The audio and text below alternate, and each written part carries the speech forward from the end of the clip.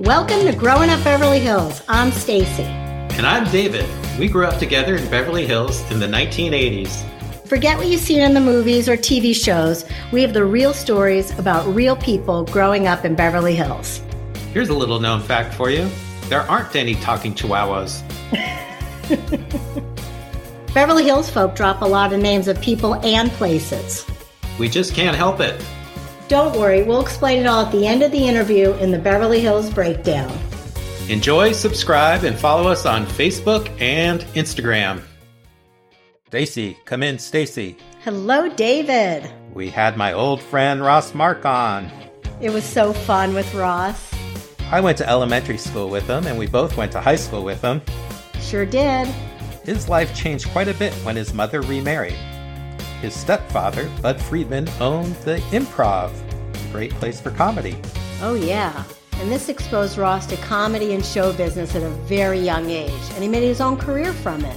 You'll hear him tell great stories about his childhood, comics, and his many jobs, including being a producer on The Tonight Show with Jay Leno. It was so much fun talking to Ross. He was dropping comedian after comedian's name. I got to tell you, David, it was a lot of fun. I'm looking forward to listening to this episode. Well, let's listen. Let's do it. Hello, Ross Mark, or may I say Ross the Boss. Welcome to Growing Up Beverly Hills. Thanks for having me, Stacy. David Pass, nice to see you too. Nice to see you. Great to have you on. Yeah, I'm excited to come on. I enjoy doing like a memory lane type thing. It's going to be fun. Well, today is your day. It's memory lane down Beverly Hills. So how did your family make their way to Beverly Hills? So my dad was in the shoe business for years, and my mom and dad actually were living in New York, and my dad was transferred to, I guess it's West Hollywood. He worked for Mitsubishi. It was a shoe company. Mm-hmm. He was transferred to L.A., and they decided to move to Beverly Hills. We got an apartment on Elmont when I was born. I was actually born at Cedar Sinai, not where it is now, but when it was on Sunset. Yeah. Nice. And we actually lived there for first couple years. And then from there, we moved to 206 Spalding. Isn't it crazy? I remember like the numbers. You probably remember your phone number from that house too. 553-9513, 213 area code. Don't call that. And then so we moved it was a duplex. And it was on the 200 block of Spalding, like 2 blocks south of Wilshire, right near Nibbler's. And, and right near David Pass. That's right where I lived. Yep. I used to go to your house and play video games. Can never beat you. And so it was really good. And I owned the thing. You were unbelievable. So we lived there. That was a great experience. We had a horrible the guy who owned the building was a really nasty guy, but we lived in this great duplex, and it was a great location. Yeah. I lived there till I was like, I would say 8 years old. And then we moved to 456 Spalding, which is south of Olympic, into a house that overlooked Roxbury Park. I remember going to that house.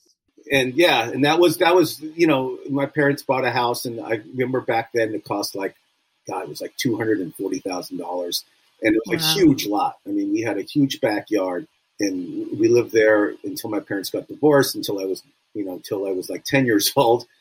At that house, you could look right down on the park. That house, we looked down in the park, and we were kids, and we had an orange tree, we had a kumquat tree, and we used to throw kumquats and oranges at the local ice cream guy, Johnny. Oh, yeah. Who all the Beverly Hills people know. He's like this little short guy who's probably in his 60s, maybe even 70s, that had this ice cream truck. And he was like a character out of a movie. I mean, it was like he was like this heavy set guy, short, walking with a limp. And we used to just nail his truck from my place. And like, I remember one time the cops came to my house, and they knocked on the door, and they asked my mom. My dad was out of town. They said, is anybody at your house throwing kumquats or oranges at the ice cream truck? And my mom said, no, absolutely not. My kids are all good. I had a brother, Dax, who was 5 years younger, and we were kind of troublemakers back then. And, but I mean, we just nailed his truck every time. He just parked it right in front of our house. Like that. It was like a big hill. I could have killed somebody. The more I think about it today. But I mean, it was good times. He seemed to both hate children and was obsessed with anybody touching the freezer. He was a very strange man. I mean, he really did not like kids. We'd go down and get ice cream from him. It was like the worst experience you ever had in your life. Oh, God. But everybody was like the thing is he had a monopoly on the ice cream market in Beverly Hills. Yeah, he was the guy. So basically he would drive around and everybody knew him, like Johnny the ice cream guy. I mean, you guys both know him. Stacey, you live, Exactly. you lived east of us, of David and I, and you even knew who the guy was. I knew Johnny too. Yeah, which is unbelievable. I didn't know he got that far east, but I guess he went to La Cienega Park too, probably. He got around. I mean, I'm sure David and I spent many of our allowance money at his truck. And a lot of time at Roxbury Park.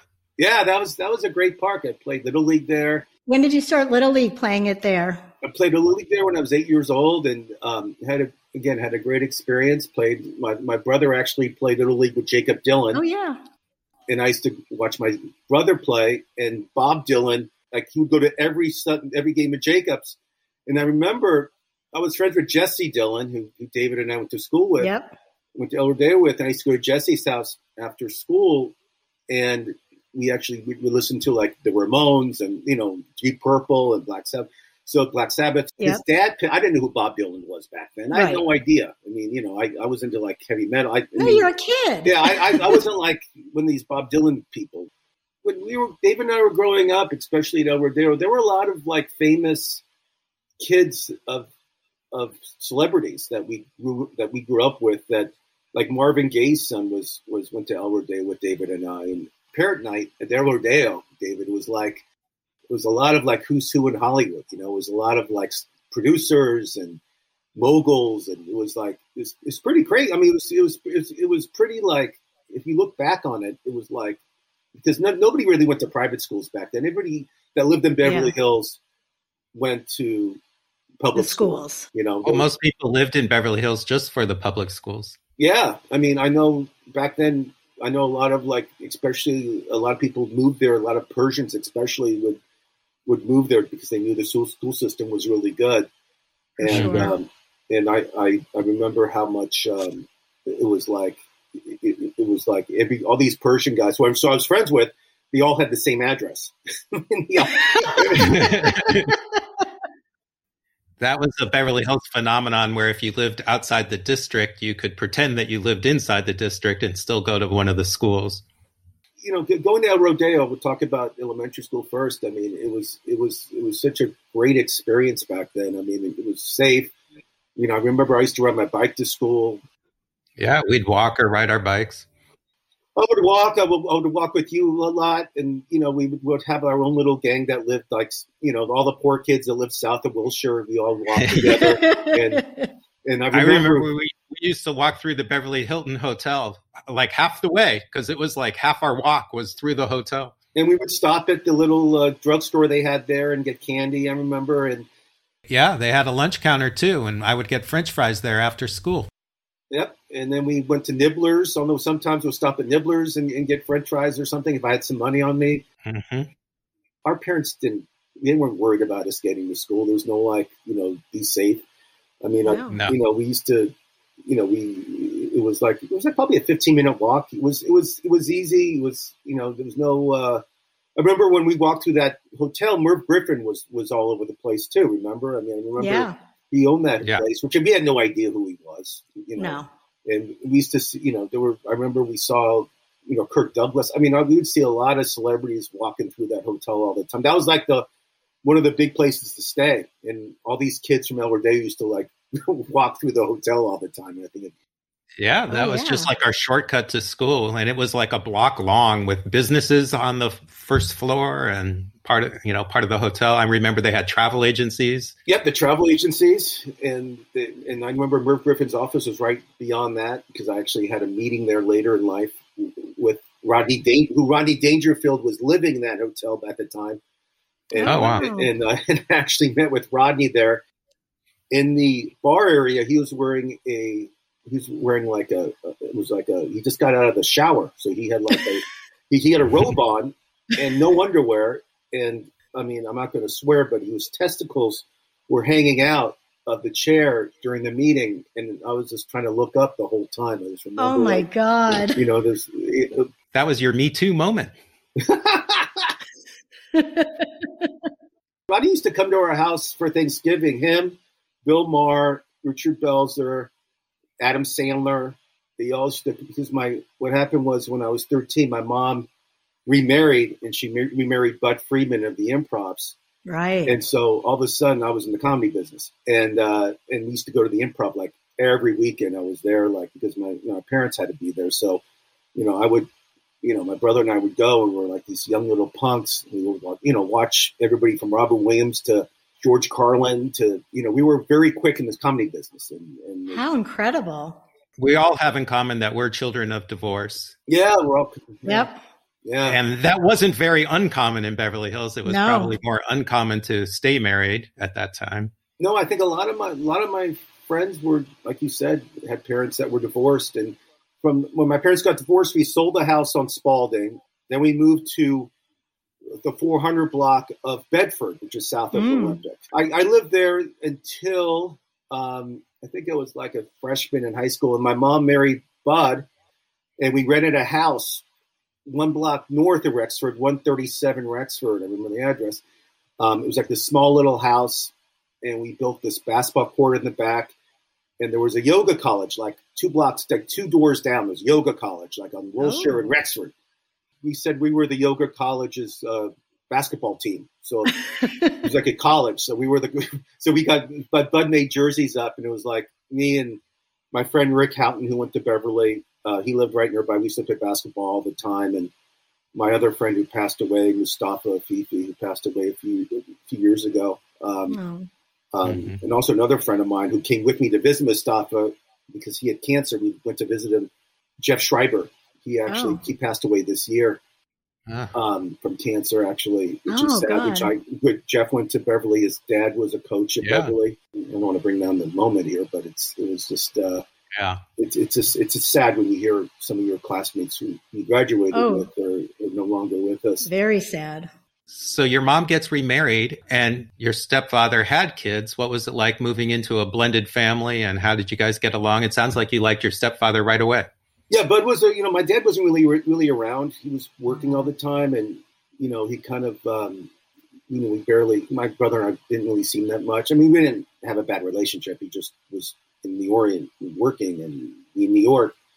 So Bud was a great stepdad, but his daughters lived with their mom in New York. So the only time we saw Zoe and Beth were like in the summer for like 4 to 5 weeks out of the year. Oh, they weren't really there that much compared. They didn't live with us; they lived with their mom. But they came and visit. We did see them at times, but it was great. We went on family vacations all the time. We went on trips. Nice. So you still felt close to his daughters? Yeah, Zoe lives in Venice, California, and Beth lives up north in Santa Cruz. And with the pandemic, we haven't really seen them that much. Right. We're trying to keep the spacing and stuff, and I haven't really been around my mom. I've seen my mom and Bud once in a while, but Bud had a stroke, so he's not 100%, and my mom, she's in her early 80s, so I'm really cautious. Yeah, sure. I was at Bedford for years. Bedford sounds like it was a lot of fun. We actually had a great time. I mean, it was very safe, and we used to go to that little pharmacy on Roxbury and Olympic. Yeah. I remember I used to go all the time. And Roxbury Drugs. Roxbury Drugs. I used to go there and buy baseball cards all the time. And they knew me as the guy that came in and always bought baseball cards. So they would always tell me when they got more boxes in and stuff. Were you a big baseball card collector? Yeah, huge. I collected. Are you still? I'm not as big as I used to. I still have all my cards, and I'm actually during the pandemic. I decided to do something. I decided to get them graded, which means I take them to a place called PSA, and they grade them for you. And they charge you, of course, but the better grade they are, the more they're worth. And I just was curious what the grades were, so I'm getting a lot of them back right now, and they're worth a lot. I mean, I have I have cards that are worth. Are you retiring? I'm a guy. I'm like a miser. I would never sell anything. I don't sell anything. I don't sell anything I've ever had. But I have some really cool stuff. I remember, quick story, I went to a baseball card convention with Larry Lesser. I don't know if you know Larry. Sure. He lived on Spalding. And Jay Furman, we used to go to these baseball card conventions down at the airport. And it was like our moms used to drive us. And I remember I bought this baseball card for $25. And for back then, it was a lot of money. That must have been a lot of money. So it was a rookie Pete Rose, and it was in perfect condition. I still have it. And the card was for $25, and my parents were, I can't believe you spent that much on that card. Da, da, da.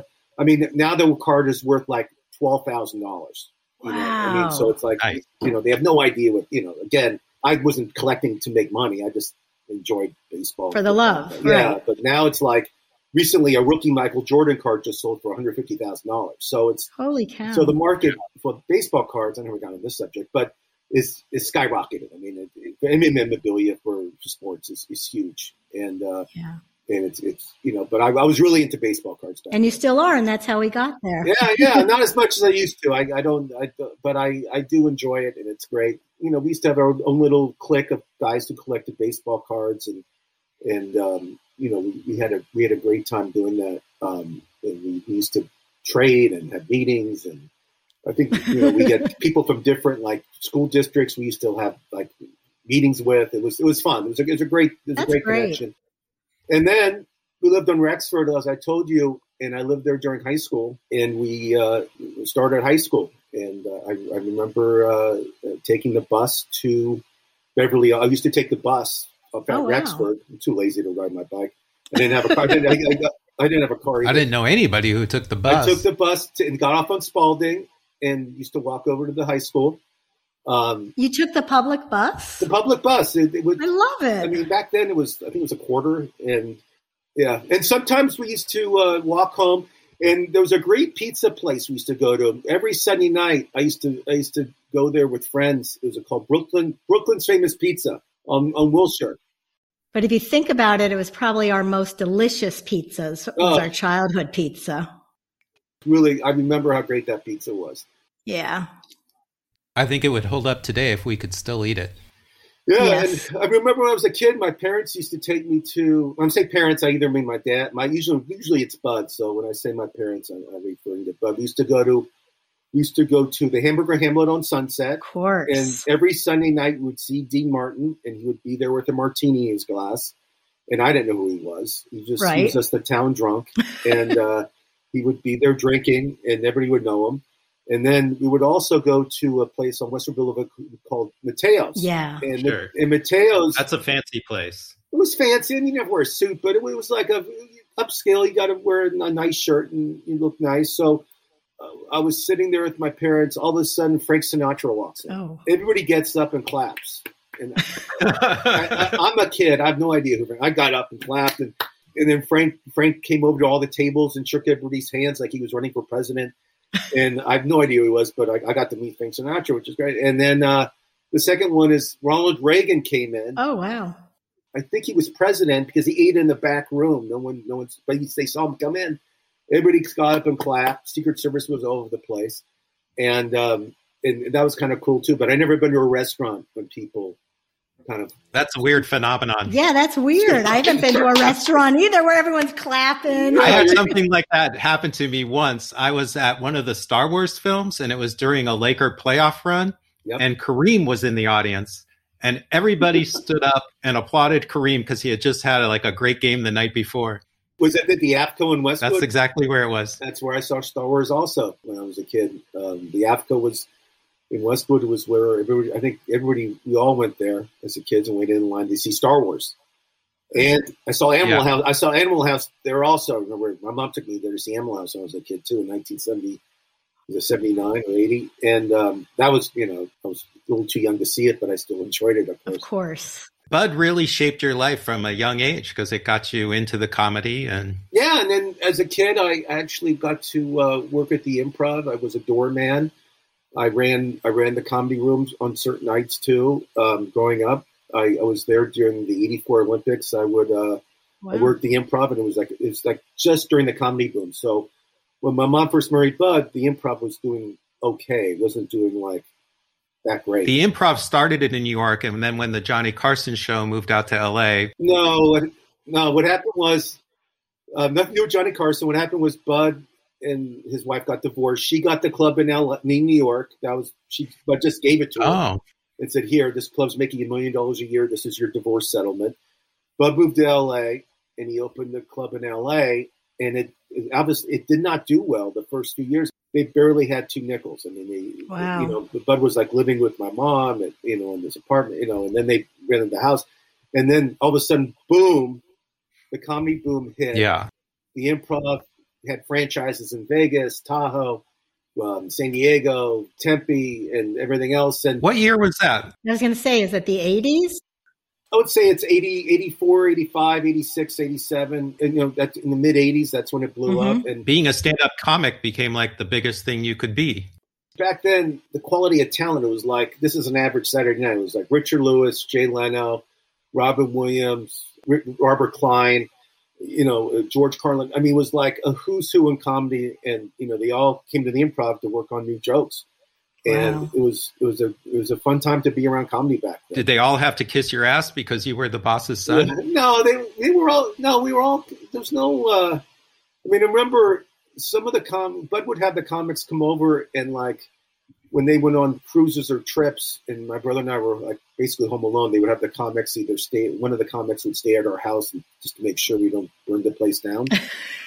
But I mean, no, I mean we had a pretty good relationship with all the comedians. I mean, during Thanksgiving, Bud was very generous. I mean, if somebody didn't have any place to go, Bud would invite like people over. Like Adam Sandler came over, and Rodney Dangerfield came over a bunch of times, and he would get stoned with all the helpers and stuff. He would, and, that's awesome. And he also he got so stoned that he set the centerpiece on fire because there was candles, and he moved it over, and it caught the centerpiece. And my mom went crazy. Your mom must have loved that. Oh yeah, one. But it was like Rodney. It was like when Rodney was just blowing up too. Like Caddyshack came out, and all his other movies were just about to hit, and he was just about to be like this huge movie star.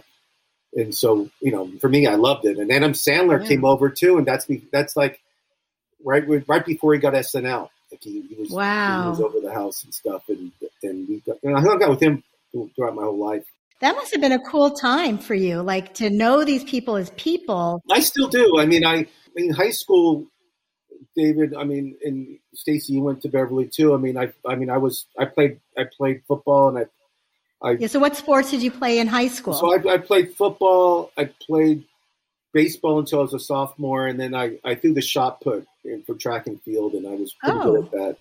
I was like co-captain of the track team and stuff because of shot. In football, I played varsity as a sophomore. I still talk to my coaches. I still talk to a lot of the guys I played with. You were a big guy for high school. What did you play on the offensive line or the defensive line? I played linebacker and I played offensive line. I was not big. I was like 200 or 190, 200. That was big for our high school. We had a bunch of little guys. Yeah, I was big for our high school. And we were, my junior year, we were pretty good. We went to the playoffs, and we had a really good season. We had a bunch of guys. We had 3 guys on our team that ended up playing in the NFL, which is pretty good. That is good. And I'm still friendly with Rick Cunningham, who was a year behind us. He was in '85, but he played like 12 years in NFL and played in the CFL. And Rick actually lives in Arizona. I see him like once or twice a year. I didn't know we had anybody who went to the NFL from our high school. Oh yeah, and then Jeff James, who was an '83, he played for the Lions and went to Stanford. But we had as you guys know, the jocks kind of hung out together more than anything. Yeah. And of course, in high school, my locker was right next to Lenny Kravitz's. Oh, you lucky you!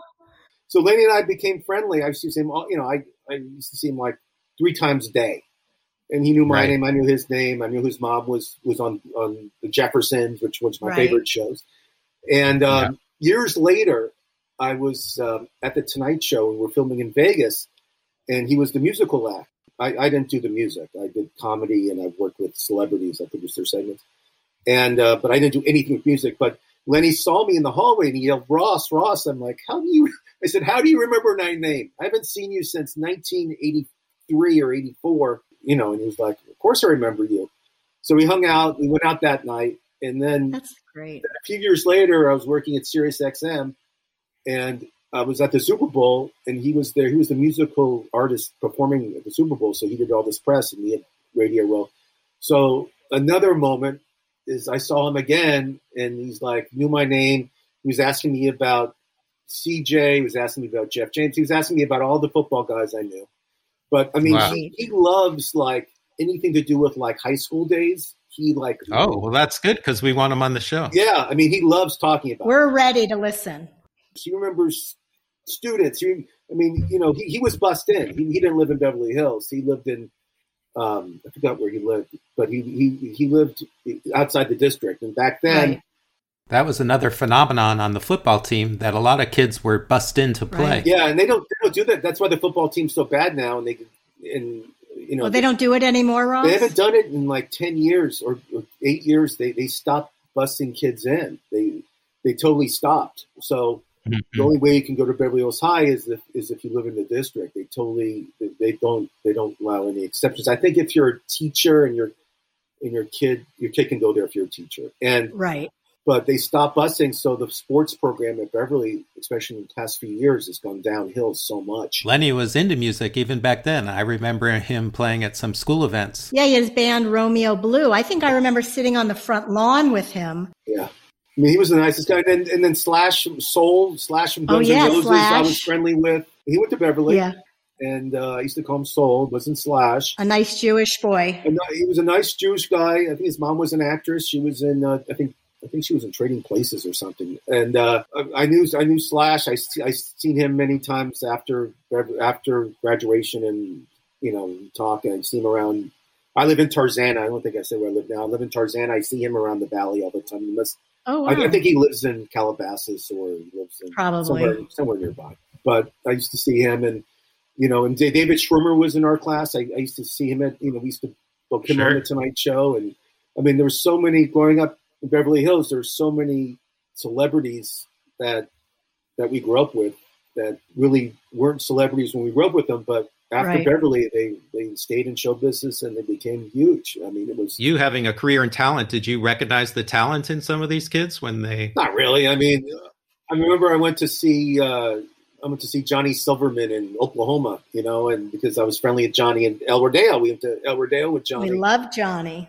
He looks the same. I want to kill him because he hasn't aged at all. Well, he's a lot taller. He's taller, and remember he's like this little shrimpy kid. Well, and he was my height. He was 5 feet tall, and when we were all freshmen, because I was the same exact height. And then the next year, whatever, he's 6'1". he's 6'1", and he's like In the baby face. And I was there when he got his break. He was doing a musical at Beverly, and somebody saw him, and he was offered Brighton Beach Memoirs. Yeah, he was offered that, and it changed his life. I mean, he. Yeah, well, Neil Simon really took him under his wing and did a lot of things with him. I remember he left Beverly to go to New York to do that show or to do that. Yeah, and I seen John. I mean, I see these people, and the crazy thing is, it's like a little clique. I mean, it never goes away. It's something that we all have in common. We all graduated from Beverly Hills High School, and it's an elite club. And it's something that we all have in common. It's a bond, and, it is. And that's why I'm here now is to talk about it. But I mean, when I went to Beverly, I had a 1976 Monte Carlo that I bought with my own money. My parents didn't buy me a car, and I parked right between a Mercedes on one side, a BMW on the other side. I used to pull my car in there, right? And I remember the news was at the school one time because they were interviewing kids because they were charging. How much? I want to say like $300 to park. Oh, I remember something was really expensive to park your car there. Yeah. Park. And in the parking lot, right? In that back parking lot. I called to the principal's office because on camera, I said, these are the most two expensive lines you can buy for $300. Like it's a cocaine reference. And I remember the principal, Sol Levine, called me into his office and said, I saw you on the news. And just don't do that again, basically. Don't do that again. You can't make the school look bad. You got to remember, you represent That's the great. School. Did you ever think while in school about being a comic yourself? When I went to college, so I graduated from Beverly and I went to Arizona State University. I opened up the Tempe Improv. I was like the owner, the guy, I was going to school there. I told Bud it'd be a great place to open a comedy club. I know his application. So I helped find the location. I trained the staff, everything else, and I was like in college. And I used to run audition night at the Santa Monica Improv after I graduated. After I graduated college, I was in charge of all the talent at the Improv. I used to book all the clubs. Yeah. To go back to college, I discovered David Spade went to Arizona State. Him and I were friends. Oh yeah. I kind of helped him get his. Oh, you found him? I kind of did. I helped him get his manager. That. His manager, who actually went to Beverly Hills football games, was Bernie Brillstein. And Bernie died many years ago. But when I first got out of college, I had a meeting with Bernie because I didn't know quite sure what I should do in show business. And I met with him, and it's like he's like the biggest comedy manager ever. He's like it. And so he used to tell me he used to go to the Beverly football games and he used to like watch me play. He like knew who I was because of the Beverly football games. He was just a random fan of Beverly Hills high school football. He lived in Beverly Hills, and he loved high school sports, and he loved watching football live. His daughter Lee is actually she went to Beverly when we did. I don't know what grade she was, but Lee Brillstein, she's a big agent at ICM. I think that's why he went to the games because his daughter went there. Right. But that's not a good enough Makes excuse. A little more sense. Makes a little bit more sense. But he actually he went to all the games and he was like, how about that game when you beat so-and-so? I'm like, I barely remembered this stuff. Wow. It was amazing. And I don't even remember, but they used to like televise the games on that cable channel. Yeah. And they used to have, and used to always have our own radio station on that same cable station too. Yeah. Well, Beverly High had its own station, KBEV, and I think they aired the games on that. Did they? Yeah. So people used to like watch the games in the Beverly Hills district. Like it was amazing how many people watched the games. Well, you probably had to sign a lot of autographs. Oh yeah, tons of autographs. But so basically, when I graduated from Beverly, and as I remember, I went to Arizona State, opened a comedy club, and then I graduated from Arizona State. And first thing I did was I did a TV show called World's Fastest Athlete, and I sold it to NBC. Excuse me, I sold it to ABC. And it was myself and a friend from high school and college that we had the idea, and it was the 3 fastest in football, 3 fastest in baseball, 3 fastest in track, and we hired an executive producer. We didn't know what we were doing, and we basically produced the show, and we did it for 2 years for ABC. And it was in Hawaii. It was great.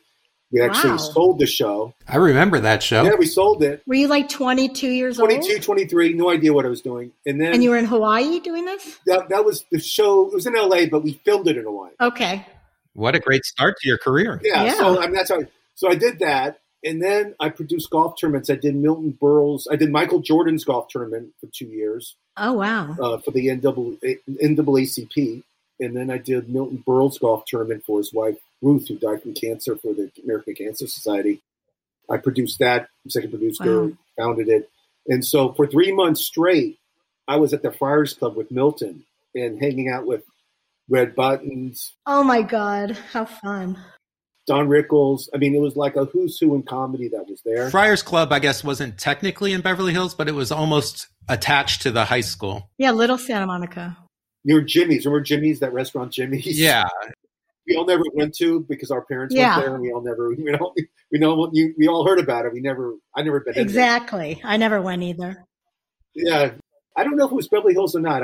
That's a great question, but it's not there anymore. They demolished. It was about a stone's throw from the high school, and that was a place for old comedians to hang out, really. Yeah, and they try to revitalize it, and they try to make it younger. But I was there with Milton for 3 months, and a quick Milton story, which I love to tell, is Milton's known to be very well endowed. Oh. I mean, it's a big, and I didn't know. I was like a kid. I had no idea about it. It's a legendary thing. Yeah, I mean, he slept with Lucille Ball. He slept with Marilyn Monroe. He slept with so one time we got up to go to the bathroom, and so we're in the bathroom together. And he's like for me, he was like a grandfather. Like I used to drive him to gigs. I used to hang out with him. It's like he really took me under his wing. And when he passed away, I remember it was just, it was really a hard moment. But so we went to the bathroom together, and he said, "Do you want to have a contest?" I said, "What contest?" I'm a kid. I have no idea what he's talking about.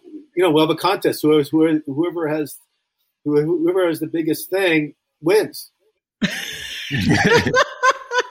I said, well, okay. I said, and he said, I'll just take enough out to win. That's his line.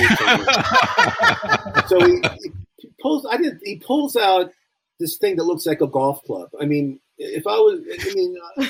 any woman would run for the hills if they saw this thing. I mean, it was like, it looked like something from a movie, like a sci-fi movie. Oh my God. So it's, and like, of course I was just like, I said, you win. I just walked out.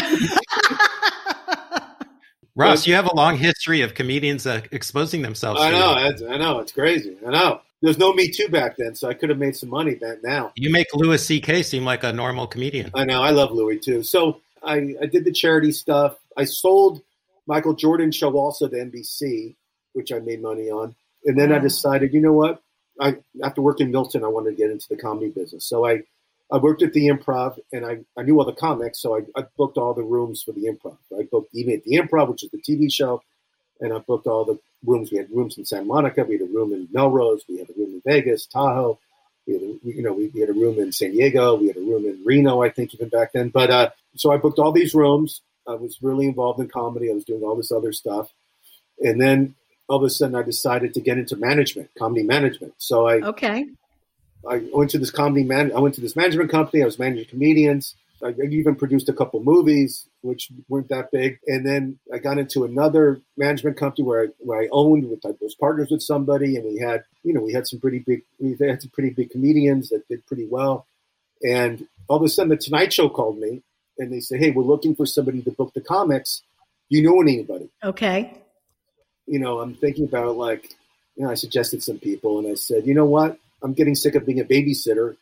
I want to start doing other things. So they said, okay, well, it's only, you can keep your management company, but you can do this on the side. So I went in, I met with the executive producer who I didn't know. And she hired me. And you already knew Jay Leno. I knew Jay, and when Jay was like, "Oh, I love Ross," let's hire him. So I did that. And then when I was part-time at The Tonight Show, there was a show called Last Comic Standing. Right. That was just starting up. And Peter Engel, who actually was the producer of from Saved by the Bell and all those kids' morning shows, he had this show idea with Jay Moore called Last Comic Standing. So they hired me to be the talent scout / judge to go on the road and look at all the comics. So I was gone for weeks at a time in different cities and not available for The Tonight Show. And The Tonight Show called me and they said, well, we need you here. And I said, I'm getting paid a lot of money to do the show. And they basically said, we'll make you a full-time producer. So I worked at The Tonight Show as a producer. I got to work with everybody from Tom Cruise to Magic Johnson to Seth Rogen. I mean, you name an actor, I worked with them and produced their segment. So I produced The Tonight Show for 15 years. It was a great run. So producing a segment, you do the pre-interview and you kind of figure out what they're going to talk about with Jay? So I did the pre-interview. I talked to the talent, let's say the day before. I like to do it a couple days before. I'll type up the segment, and then I'll have lunch with Jay in the conference room. You order in, and then I'll go over it with Jay, like the questions, and give him some background so he doesn't look bad. Because Jay's, as much as I love Jay, he was great doing the monologue, but he wasn't good doing interviews. Oh, he wasn't the best, so we had to really prep him, which is fine. I mean, Jay did such a great job with the monologue and everything else. He doesn't, he got by. He got by. So I'm not feeling bad for that guy. I think he made some money. For sure.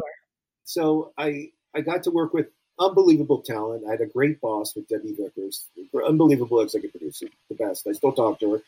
She lives in Palm Springs. She's doing great. So we were number one for 15 years. Jay retires. I go to Chelsea lately. Ooh. Yay. I worked with Chelsea Handler, who I put on The Tonight Show. First time I ever on That's TV. One of Stacey's favorites. Oh, you like Chelsea? I love her. I want to work with her in her weed business. Oh, that's hilarious. And I used to go to her house all the time and parties, and I went to Cabo with her, and Chelsea's great. She seems the coolest. She's fun, little crazy. And she had a breakdown when Trump became president, but now Trump's not president. Who she's didn't? Okay now. She's okay now. Everything's good. Good. See, she's just like Stacey. I'm a lot like her, yeah. I think. Well, or I wish.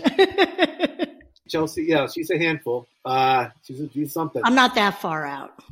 I did that, and then after Chelsea lately ended, I did some other shows. I did like Carson Daly's New Year's Eve show, And from there, I did some shows, and then I was vice president of SiriusXM for the West Coast for a couple of years. And wow, I didn't really like doing radio that much. I kind of missed TV, so I went back to TV, and I produced Hollywood Medium for E! Right now, I'm doing a show called Running Wild with Bear Grylls.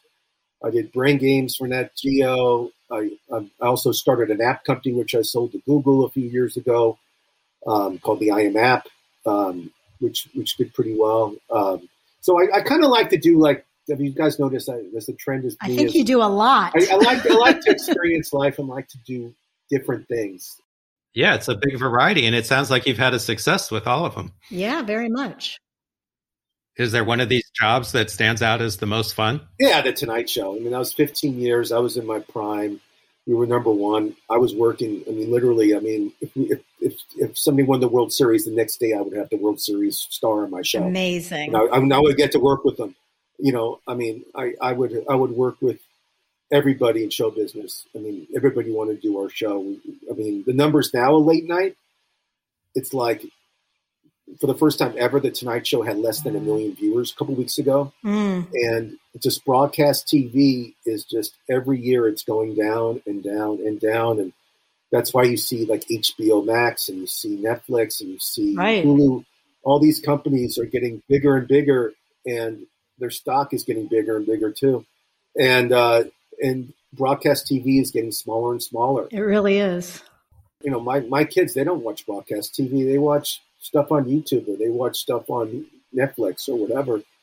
And it just, it's a different time now. It really is. It really is. You know, I think Jay got out and Letterman got out at the perfect time. I mean, when I was working for The Tonight Show, Jay and Dave hated each other. It was like they did. Oh yeah, sure. I mean, they won't admit. I mean, they won't admit. They won't admit it. I mean, they won't say, "Hey, but I hate you." You know, hate you. But the word hate's bad. But they dislike. But they back then there was actually a rivalry. You know, it was actually fun. We actually were going after the same guest. Like Denzel Washington has a movie coming out. Who's going to get him first? Because our rule was you have to do our show first. We won't go second to Letterman. So because of ratings, because if it just was on Letterman and then Denzel comes on our show, who I got to work with, Denzel came on our show, less people would watch. So what's the point of having him on your show second? So Ross, would you actually pass on a guest if they wouldn't get to you guys first? We would just say we'll get him next time. I mean, okay. I was there when we had the first standing president to ever do a talk show came on. It was President Obama came on The Tonight Show. And it was a huge, I mean, he came on when he was running for president. And he signed a baseball for me, actually. Wow. And I actually hung out with him. I taught college basketball. A really quick story. President Obama was on 60 Minutes, and they did a whole story about him. This guy from Illinois, Oprah Winfrey's behind him. And I saw him in 60 Minutes, and I told our producer, we pitched new ideas. That was my idea. So we booked this politician from Illinois. He's making a lot of headwaves. Oprah's giving him all this money. I said, we should have him on. And my executive producer said, okay, go book him, and we'll have him on. So I got to work with him. And so he came to The Tonight Show wearing a polo shirt, jeans. He was just running for president. There was no heat on him. No one knew who he was. I had him sign a baseball. I always had guests sign baseballs for me. That's so cool. He loved Duke. So we talked about college basketball for like a half hour. Did the show. It was great. Came back a second time when he was running for president, like for real. And he was like in the race. And he came with a suit. He wore a suit. He had like a little entourage. Wasn't that bad. He was great to work with. The last time he came to The Tonight Show, he was president. Secret Service came and interviewed me. Dogs came to my office and sniffed around. And basically, he actually, it was really hard to talk to him. I couldn't barely get to him. But he remembered my name. And that's good. It was actually that's probably my fondest moment of The Tonight Show is when the president was on. That's incredible. And I love that you met him early on. How incredible to have met him 3 times. You were such a good talent scout. You picked the next president. That is true. Yeah. And, I don't think you ever see a president do a late night talk show ever again like that. President Obama. Probably not. It was a great moment though, especially for our show. Our ratings were huge that night. I'm sure. That rivalry with Letterman created a buzz and some excitement to the whole job. Yeah, I mean, you guys were bystanders. I mean, did you feel that there was a rivalry between the two shows back then in the in the early 2000s? Or Yeah, I think it was in the media a lot that there was Yeah. kind of a buzz about that. and now all the shows are friendly. The two Jimmys Yeah. are good friends, and Colbert's friends with there's no rivalry anymore. What was the rivalry between the Improv and the Comedy Store? Especially since we're all from Beverly Hills and we grew up with the Shores too. It wasn't pretty. I mean, I used to see Peter and Paulie at school, and we glare at each other and give dirty looks, and I used to wear improv shirts. For our audience, Peter and Polly Shore were the sons of Mitzi Shore, who owned the Comedy Store. Peter was in our grade. He was in 84, and Paulie, I think, Yep. was in 85 or 86. We had a lot of friends in common, but we used to glare at each other. The rivalry was bad. I mean, it was a real rivalry. So it was real. It was a real rivalry, and we did not like each other. But years later, I became friendly with Paulie, and we text each other all the time. And he's doing great. I like Paulie. Actually, Peter, I think, moved to Portland, I believe, Right. and he's doing well too. And their mom just died a couple of years ago. So more Bud and Mitzi weren't friends and there was a rival between the companies. Oh no, they used to fight about everything. I mean, they used to fight about comedians. Same kind of thing as the Tonight Show, right? She would ban comics if they did the improv. Yeah, Bud didn't care as much. Bud didn't really care if he played both clubs. He didn't really, for him, as long as he played his club, he was fine with it. But Mitzi would tell comics, if you play the improv, you're not going to be able to play here. Wow. So was that a hard choice for the comics to actually make that choice? Oh yeah, if you're a comic and you just moved to LA and you want to get the exposure and be seen, because at these clubs you don't make big money. You're there to be seen. So do casting directors and producers come and frequent places like the Comedy Store or the Improv, and would they find talent that way, or does everyone work through agents? Stacey, that's a great question. So back when I was at the Improv, yes. I mean, there was no internet, there was no YouTube, there was no way to be seen unless you were performing live. Right. Now with the magic of, websites, YouTube, social media. I mean, comics now, if you guys notice, they don't do late night TV that much. No. They'd rather do a set for YouTube and put it on their YouTube channel Gotcha. and get 1 million views, make money that way, and get more subscribers. Yeah. And that way they can make more money on their social media. Yeah, that's changed everything. Really changed. Comics became a lot lazier now when it comes to doing sets for television. You don't see comics doing sets anymore on TV. When we were growing up, especially in the 80s when Johnny Carson was on the air, you would see comics go on. I mean, I would stay up late to watch Drew Carey, Bill Maher, Rodney Danger. You would see these comics doing stand-up. It was great. I mean, these guys were doing edgy stuff, and we're all kids. We all think this is great. Yeah. And now you don't see that anymore. You don't Not see at all. comics preparing to do sets for late night TV anymore. It's a whole different feel now. And do they still want to play the clubs? They do to make money. I mean, a comic like Kevin Hart, if he's doing a new tour, and I'm friendly with Kevin too. If he's doing a new tour, he'll go to the clubs to work on his new set. Yes. Right. The new comics like performing at comedy clubs, of course. But I think the comics that do the road and are somewhat popular, I mean, for them, there has to be a reason to play the clubs. They just don't play it to play it anymore. For being a new comic these days, do you still have to hit the road and go to all those scrappy places all across the country and all that stuff that I've heard stories about? The only way to become a comic and be good is if you play those gigs. I mean, if you play, Gotcha. LA's the worst audience in the world. If I tell comics all the time, if you're doing a comedy special, don't do it in Los Angeles. People in LA are, I can say this because I'm from Los Angeles and you guys are too. People from LA are very jaded. They've seen everything. It's hard to get them to laugh. I just feel that now it's just better. You have to go on the road if you're a stand-up comic. Absolutely. Okay. I mean, you have to play every hell gig to start with until people start paying money to see you, and you can start playing clubs like in the Dallas Improv, or you could play the Cleveland Improv. Unless they start paying to see you in those large clubs like that, then you have to go on the road. So Ross, who are a few of your favorite comedians of all time that you really like, maybe 3 or 4 that you really just admire and like and find really funny? So that's a great question. So some of my favorite comedians growing up, and especially now, I mean, I always loved Louis C.K. When I got the job at The Tonight Show, the second comedian I booked was Louis C.K. And he shows up to The Tonight Show, and I was, no one knew who he was. And he told me like straight on. I was like so nervous too, because my first comic was Dane Cook. He was my second. And, I was auditioning for the job basically. And he says, Ross, I don't know if I'm the right guy to do this show. I mean, because the reputation of The Tonight Show was really milquetoast comedians, and they wanted comics that weren't that edgy. And my thing was, I want comics that are doing really well, they're going to be stars someday.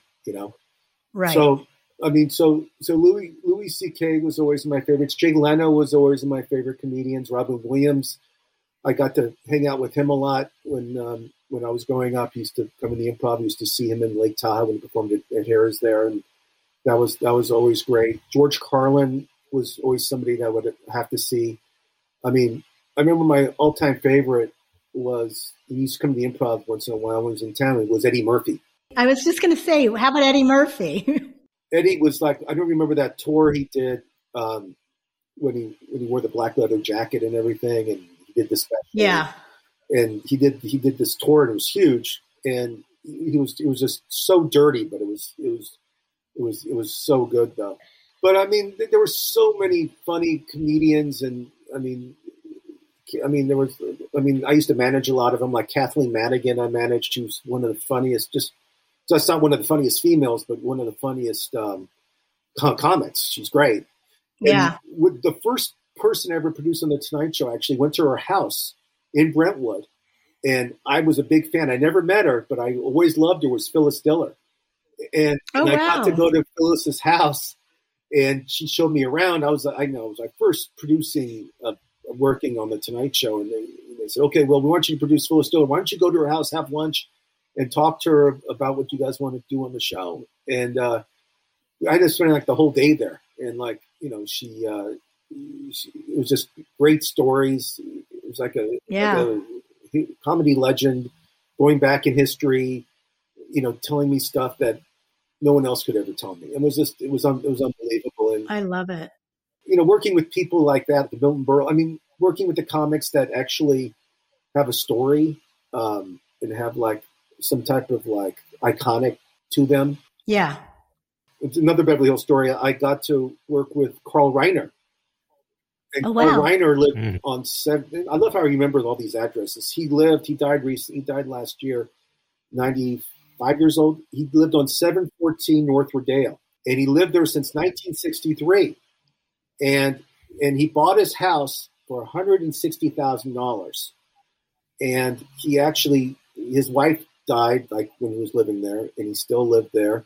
The house has not, when I went over there and saw him all the time, same furniture, same wallpaper, same everything. Oh, wow. He didn't do anything to the house except the kitchen was all new. Okay, good.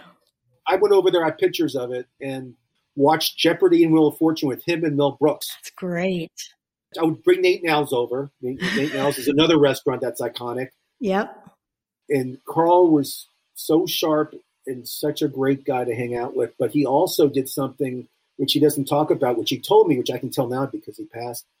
His next door neighbor was his doctor, and he couldn't practice anymore, and he was going to lose his house. And he been his neighbor since the 60s. And the guy was sick; he had cancer, and he told Carl, "I have to move. I can't afford to live here anymore. I can't practice." And Carl said, "I'll buy your house. You live there rent free, or as much as you want to pay me. I don't care." So Carl bought the house. The guy lived for another a year. What a great man! That's so nice. Like those little stories like that you hear. Yeah. Carl is, he another guy that's an iconic comedian. Oh yeah. Such a great soul that people do this kind of stuff. You really don't hear those little small stories like that. You always hear the bad stuff. Exactly.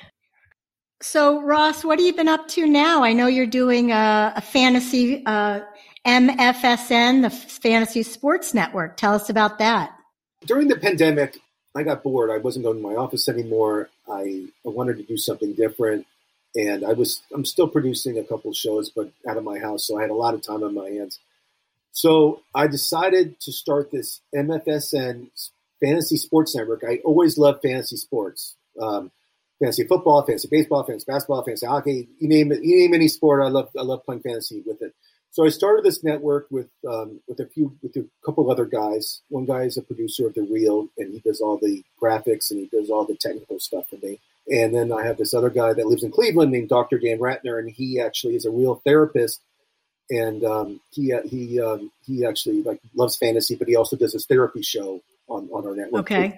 So basically, the network, I interview celebrities. We talk about sports. Like, for example, we had Kevin Nealon on, and Kevin moved to LA, which I didn't know about. We talked, moved to LA, not to become a stand-up comic, but to try out as a field goal kicker for the LA Express when it was the USFL team. That's wild. I had no idea at all. I didn't either. Yeah, and he wanted to be a kicker, so he came to LA. So Kevin actually was a bartender at the Improv, and then he got into stand-up. So I knew Kevin for years, but right. I talked to celebrities. I interview a lot of athletes. Today I'm talking to David Koechner, who's a big Kansas City Chiefs fan. David was in those Anchorman movies. He was the sports guy. Yeah. He was also, I don't know if you ever watched The Office. He's Top Packer. Sure. So I'm interviewing David. He's a big Kansas City guy. So we're talking about the Super Bowl. But I love talking to celebrities about sports, but we also talk about fantasy sports. We do shows that are just about fantasy sports. I mean, we play fantasy sports. It's a must show you got to watch. We tell you what players to pick up. We tell you what to do in the draft. We give you all the advice you need. Is on MFSN. It's on YouTube. It's on Apple Podcasts. And it actually looks like a real broadcast show. I mean, it's all HD. It does. I was very impressed. We actually just teamed up with the Briggs Network, which is John Brenkes' network. John Brenkes did a show called Sports Science, but he started this new network, which all our shows are going to be on. And it's going to be it hasn't quite launched, but we're doing a big Super Bowl week this week. But I'm very excited about it. But I'm also, I'm still producing Running Wild with Bear Grylls for Nat Geo. I'm also producing other stuff. So the fantasy show is more of a fun project for you that'll probably take off and see where it goes. If it takes off, I would love to quit and just do that full time. It'd be fun, dude. It seems like sports is your real passion. Sports is my real passion. I love playing I do a character called Ross the Boss, which I'm not doing now, obviously. But I play this obnoxious sports guy that loves to get in fights and controversy and be I know it all. I don't know if you ever watch ESPN, but they have shows on there where people are these sports experts, and the louder they raise their voices, the more they sound like they know what they're talking about, but they really don't. So I play this character called Ross the Boss, and I have fun with it. One thing that I thought I would discover through our natural conversation today was why you're a Cincinnati fan, and that did not come up. And there's no reason for you to be a Cincinnati fan of any team. So as a kid, this is good. It's not Beverly Hills, but I'll talk about it. My dad was born and raised in Cincinnati. Ah, that's the connection. Because my parents were divorced, my dad used to send my brother and I to Cincinnati to live with my uncle and aunt for the summer.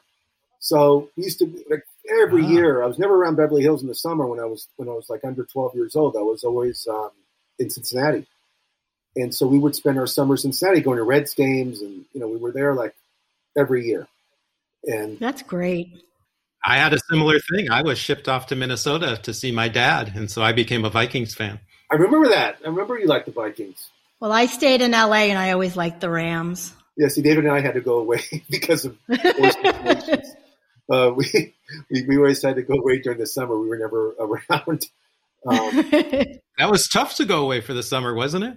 I enjoyed it just because I used to go to tennis camp, and my aunt had a house with a pool and tennis court, and I was one of the oldest, and it's just in Cincinnati, it was the Midwest, so you can kind of do anything you want, and we had no curfew. Ross, are you still involved in the Improv today?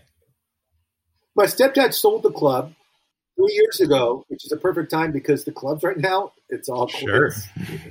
I mean, I don't know. Good timing. It's perfect timing. And so my stepdad sold it because his health's not that great, and he couldn't really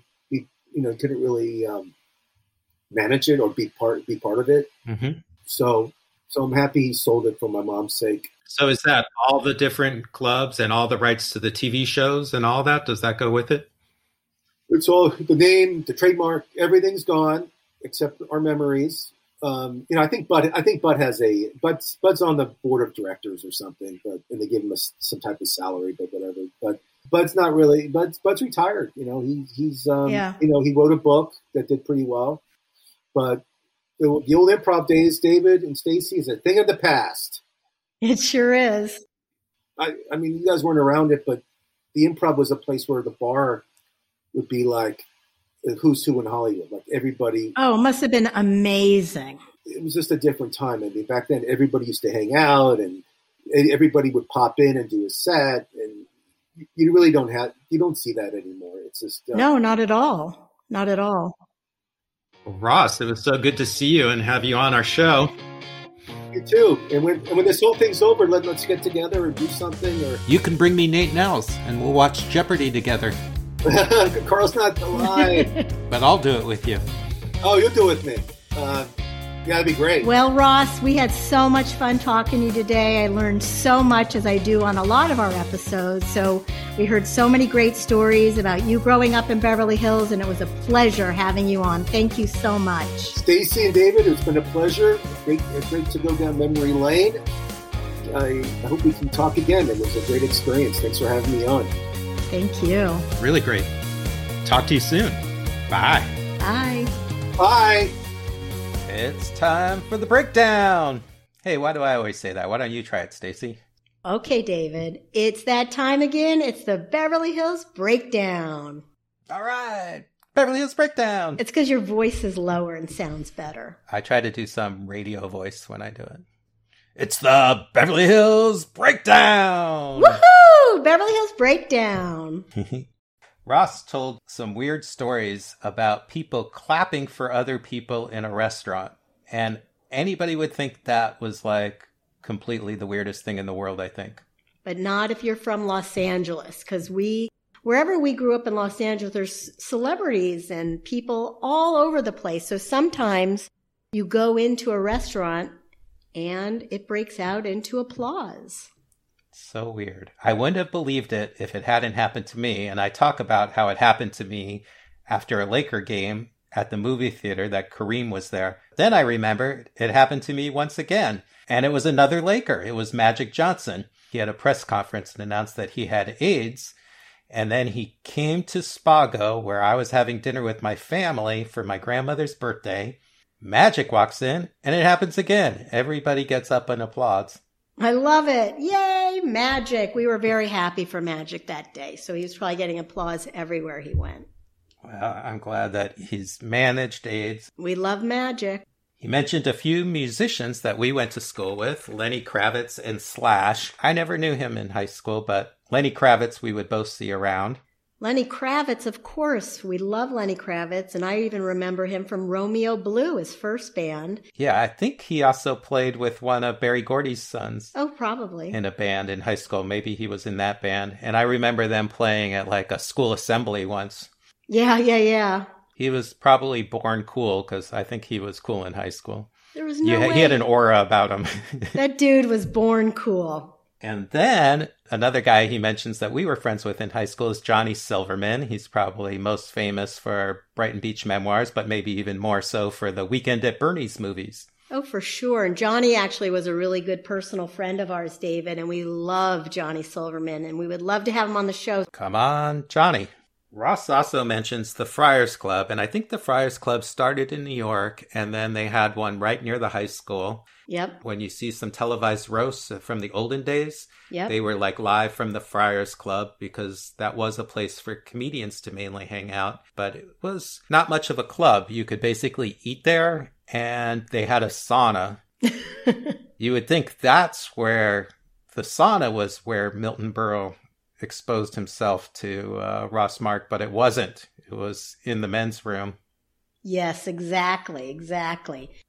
Ross was funny because he remembered the price and the address of everybody's house, even his phone number from when he was a kid. Totally. He knew all his phone numbers and the prices of the houses when they bought them. And the greatest thing is nowadays, Ross, the house is 10 times. So that house literally for $200,000, we think it's almost $5 million. Yeah. When we're astonished when people mention these prices, it's because the prices just skyrocketed. When people on our show are saying, we bought this house for $100,000 or $300,000, those houses could be anywhere from $4 million to $20 million today. Exactly. Pretty crazy, pretty pricey. Beverly Hills is, over the top. Too bad we didn't all buy a lot of real estate and hold on to it. Oh, I wish I just had a little 1-bedroom apartment in Beverly Hills. That would have made me so happy. Yeah. I think that's it for the breakdown.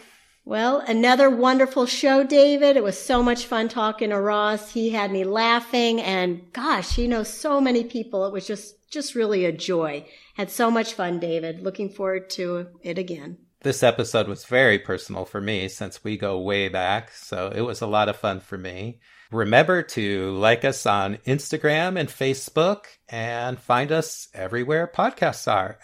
Give us a 5-star review right here on where you're listening. We need 5-star reviews. We need friends. Keep sharing the love. Keep helping us grow. And thanks again for tuning in to Growing Up Beverly Hills. Take care, David. All right. Next time. Until next time. Bye. So suicide has personally affected my life, and we like to mention at the end of our show that there is help for everybody out there. I think everybody's going through a tough time now, and we don't want anybody to take their lives. Especially during this COVID situation, we've all been experiencing depression and hard times. Things can always get better. Everything bad now can get better. Everything can get better, and there is a lot of help out there. So please reach out to the National Suicide Prevention Hotline at 1-800-273-8255. There is always help. It doesn't hurt to call, so do that. You don't have to do this alone. There's always help.